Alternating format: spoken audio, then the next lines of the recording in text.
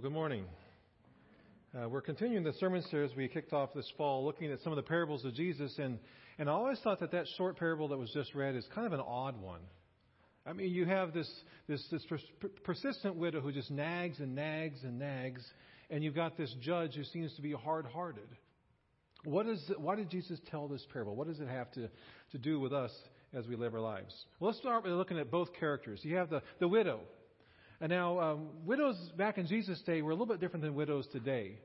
Widows back then were totally dependent upon being joined to a man for any sort of rights or opportunities. And apparently this woman, not only has she lost her husband, but she has no one to go to bat for her. I mean, you notice that? There's no child, no son, no neighbor, nobody to go to bat for her. Just she's by herself, and her only recourse is to go to this judge. And the judge, the other character, we look at him, and right away we don't like him. You know, you look at this guy, and he seems to be very hard-hearted. And we hear two things about him right from the start. It says in Luke 18, first, it says he has absolutely no fear of God. He doesn't fear God. He doesn't believe in God. If there is a God, he's not relevant. He has no fear of God. The second thing we hear about him that explains his attitude to a certain degree is that he has no respect for his fellow human beings. He doesn't care about them. So people come into his courtroom, and he doesn't have any compassion. He doesn't have any sort of considerations for the background or the struggles or the needs. They're simply there, in a sense, just to amuse him. He's free to use his courtroom to do whatever he wants. He makes up justice on the spot, just depending on how he's feeling that day. People in his courtrooms are just interruptions, they're problems, they're headaches. He just wants to get through this. And so some days you just kind of say, okay, I'm not going to hear that case today. It gets thrown through a never-ending cycle of paperwork. And people get tired of waiting, tired of the situation, tired of things never changing, tired of not being heard. Doesn't it sometimes feel that way in life? You take a difficult situation, an illness or a trauma, a relationship problem, some sort of grief, and it seems like there's no light at the end of the tunnel, that you are kind of in a hold, and it's just kind of spinning your wheels, not moving forward, not going backwards. Things aren't getting better. Does it feel like that sometimes? I mean, you look around the world, maybe you're not going through that, but certainly there are a lot of people who are. And the question that we want to ask sometimes is, how can a person survive the pain when there seems to be no relief in sight? Well, that's exactly the issue that Jesus confronts in this parable. Let me explain. The question, how can we survive the difficulties of life with our faith intact? Jesus asked that question at the end.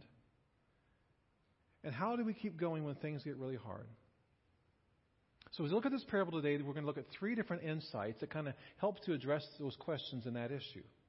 The first is, in this parable, Jesus helps us to understand where we are. Okay?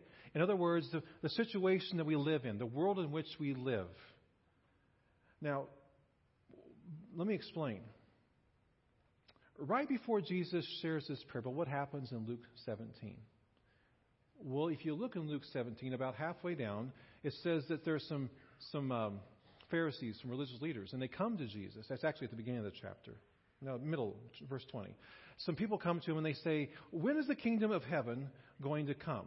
When's it going to happen? You say you're the Messiah. We think you're the Messiah. People say you're the Messiah. We're not sure about that. We're kind of skeptical. So when is this kingdom going to happen? Now, we throw this phrase, kingdom of God, around a lot in church. And you might say, what exactly is this? I'll give you this in a nutshell. The kingdom of God is what we experience when God is in charge. Okay, when the world operates like God is in charge, when God is on his throne, that's what the kingdom of God is. And Jesus said, I've come, and already the kingdom of God has begun. And he says this in verse 21. The kingdom of God is in the midst of you. So Jesus says, I have come and begun to set things right. I'm healing people. People are being forgiven. It's the now of the kingdom. It's the now. There's a not yet part as well, though. The kingdom of God is now, but not yet. So the now of the kingdom is Jesus is healing people and forgiving people. But then We look around the world. It's not always that way, right? People still get sick. People die. People get old. Relationships break apart. Injustice seems to get the upper hand way too often. Let's be honest, sometimes our prayers seem to go unanswered. And sometimes faith seems more like a fairy tale than a reality. That's the not yet of the kingdom. So what do we do when we live in the now but the not yet?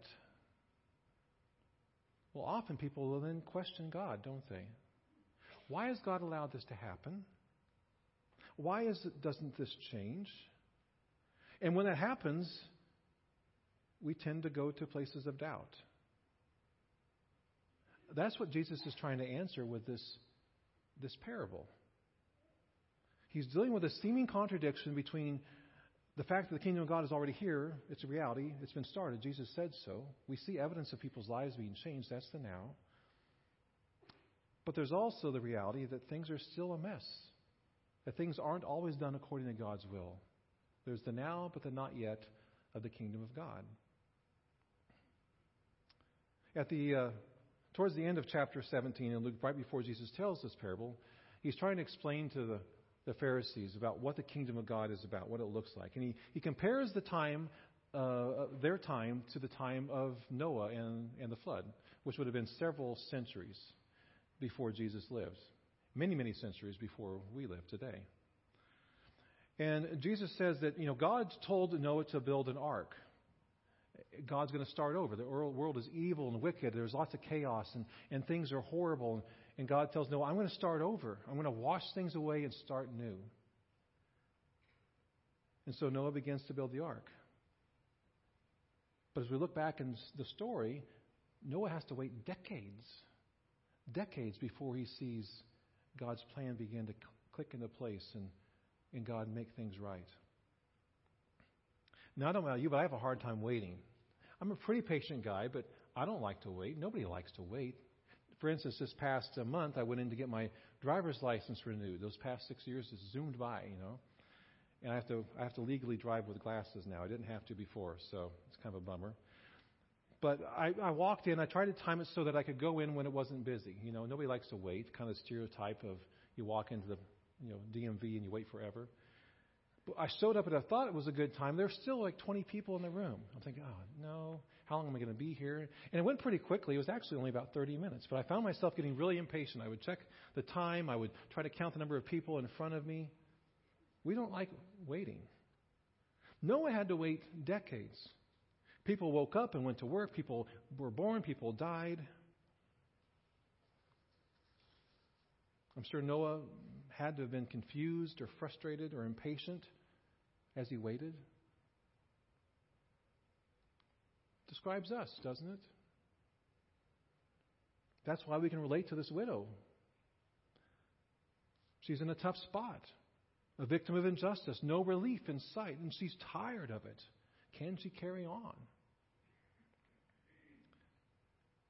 That's why Luke introduces the parable by telling us the problem that the parable is meant to address. The tendency, the temptation we have to lose heart and be discouraged while we live in this not yet of the kingdom of God. Now, I used to think that Luke was speaking about the discouragement that we experience in our prayer lives. Sometimes praying doesn't come easily. Maybe it does for you, but it doesn't always come easily, right? And it certainly speaks to that, but I think there's more. I think Jesus is talking about this discouragement that we face in everyday life when things get hard and there's no light at the end of the tunnel. And the danger to do this is so real that Jesus finishes this parable by asking a question. Do you see what he has to say? However, when the Son of Man comes, he's talking about his second coming. When I come back, will I find faith on the earth? In other words, Jesus knows that life is really tough and it can knock your faith out of you. So how do we keep going when it's so hard and we're tempted to give up? The first thing is we need to realize it's going to be hard. The kingdom of God hasn't been fully realized yet. So don't be surprised. But there's more. In this parable, Jesus helps us to understand what God is like, his character. Now, a lot of times when people read this parable, sometimes they instantly think that, okay, the widow, that must be us, and the judge, that must be God. We're supposed to be persistent in prayer. We've got to keep going at it, keep coming back to God, nagging him, pleading, begging, and then finally he'll, maybe show our faith by doing that, and God will answer our prayers. Now, we are to be persistent in our prayers, yes. We are to consistently bring our problems to God, or not to give up. But God is not the judge in this parable. I mean, this judge doesn't respect God, doesn't fear God, doesn't respect people. He's ungracious, he's merciless, he's unjust. But in the end, what happens? The widow gets what she's asking for. But not because he's good. Not because he cares. But because she's an inconvenience. She's a bother. She's a constant noise in his ear, and he wants to get her off his back. So God is not the judge in this parable. The problem is, though, sometimes we might think that way about God because we have this innate tendency. It's called our sin nature, where we tend to doubt God's goodness and tend to doubt his faithfulness. I mean, the heart of our rebellion against God is we aren't sure he's good, right? We aren't sure we can trust him. Paul Tripp says this: in moments of suffering, it's tempting to allow yourself to doubt the goodness of God. You'll reason with yourself that somehow, some way, this moment of suffering is evidence that God is less than who he has depicted himself to be. We doubt. And here's why doubt is such a deadly trap.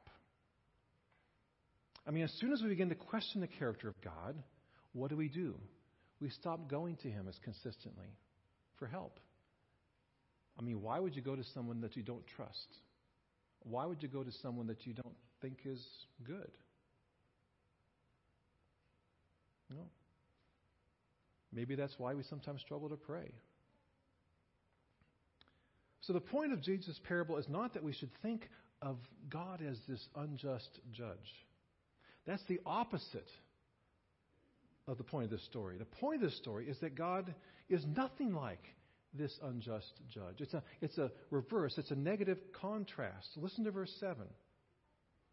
And will not God give justice to his elect who cry to him day and night? Will he delay long over them?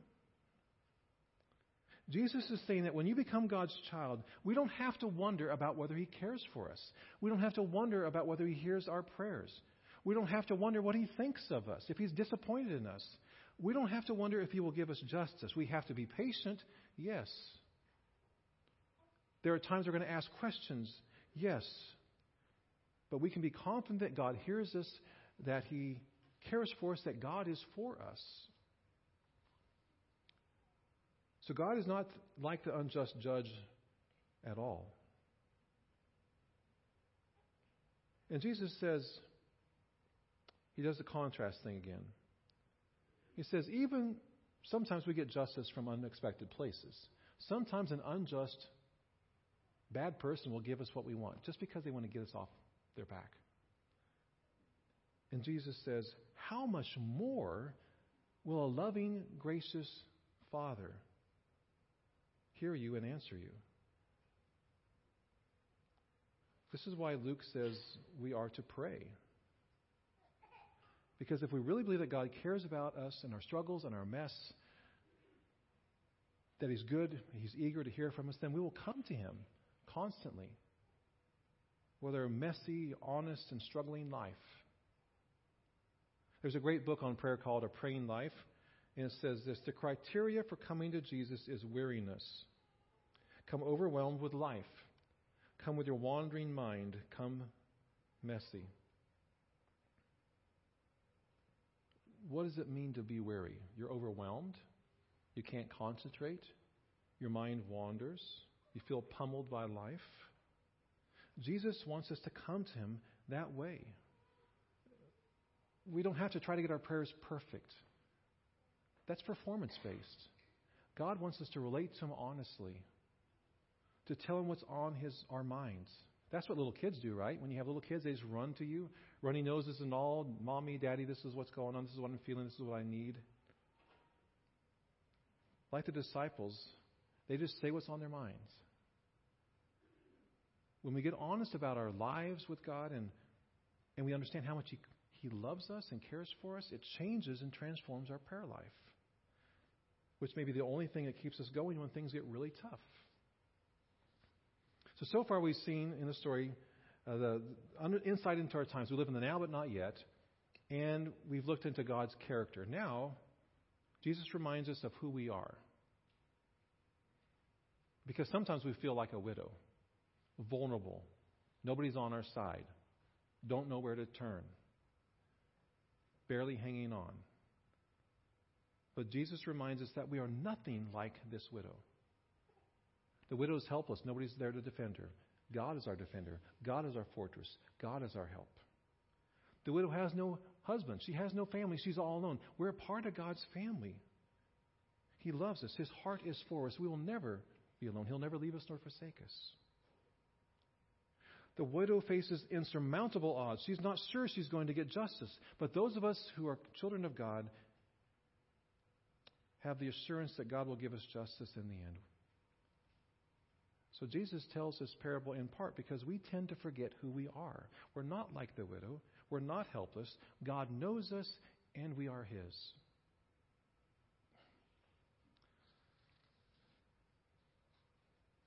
So do you have a problem? Bring it to Jesus because He's interested. Do you have a problem? Bring it to Jesus because He is able. Scripture says God is able, that nothing is impossible with Him. He raised His Son from the dead. He created the universe. God is able. Paul tells us in Philippians 4:6, present your request to God. So let them be known. Let God know what's going on in your life. Take heart. Don't give up. Pray. Keep praying. Because God hears, God cares, and God has got this, and God has got you. Let's pray. Father, we come into your presence and we are grateful that you are God in whom we can trust. That you're nothing like this judge, that you are caring, that you are loving and compassionate, that you intervene for us, that we can trust you. Lord, we live in the now but not yet, and so sometimes it can be discouraging. But Lord, help us to keep faith, to keep the faith, to take heart, and to keep on praying because you're good, because you love us, and because you're for us. We thank you, Lord. In Jesus' name, amen.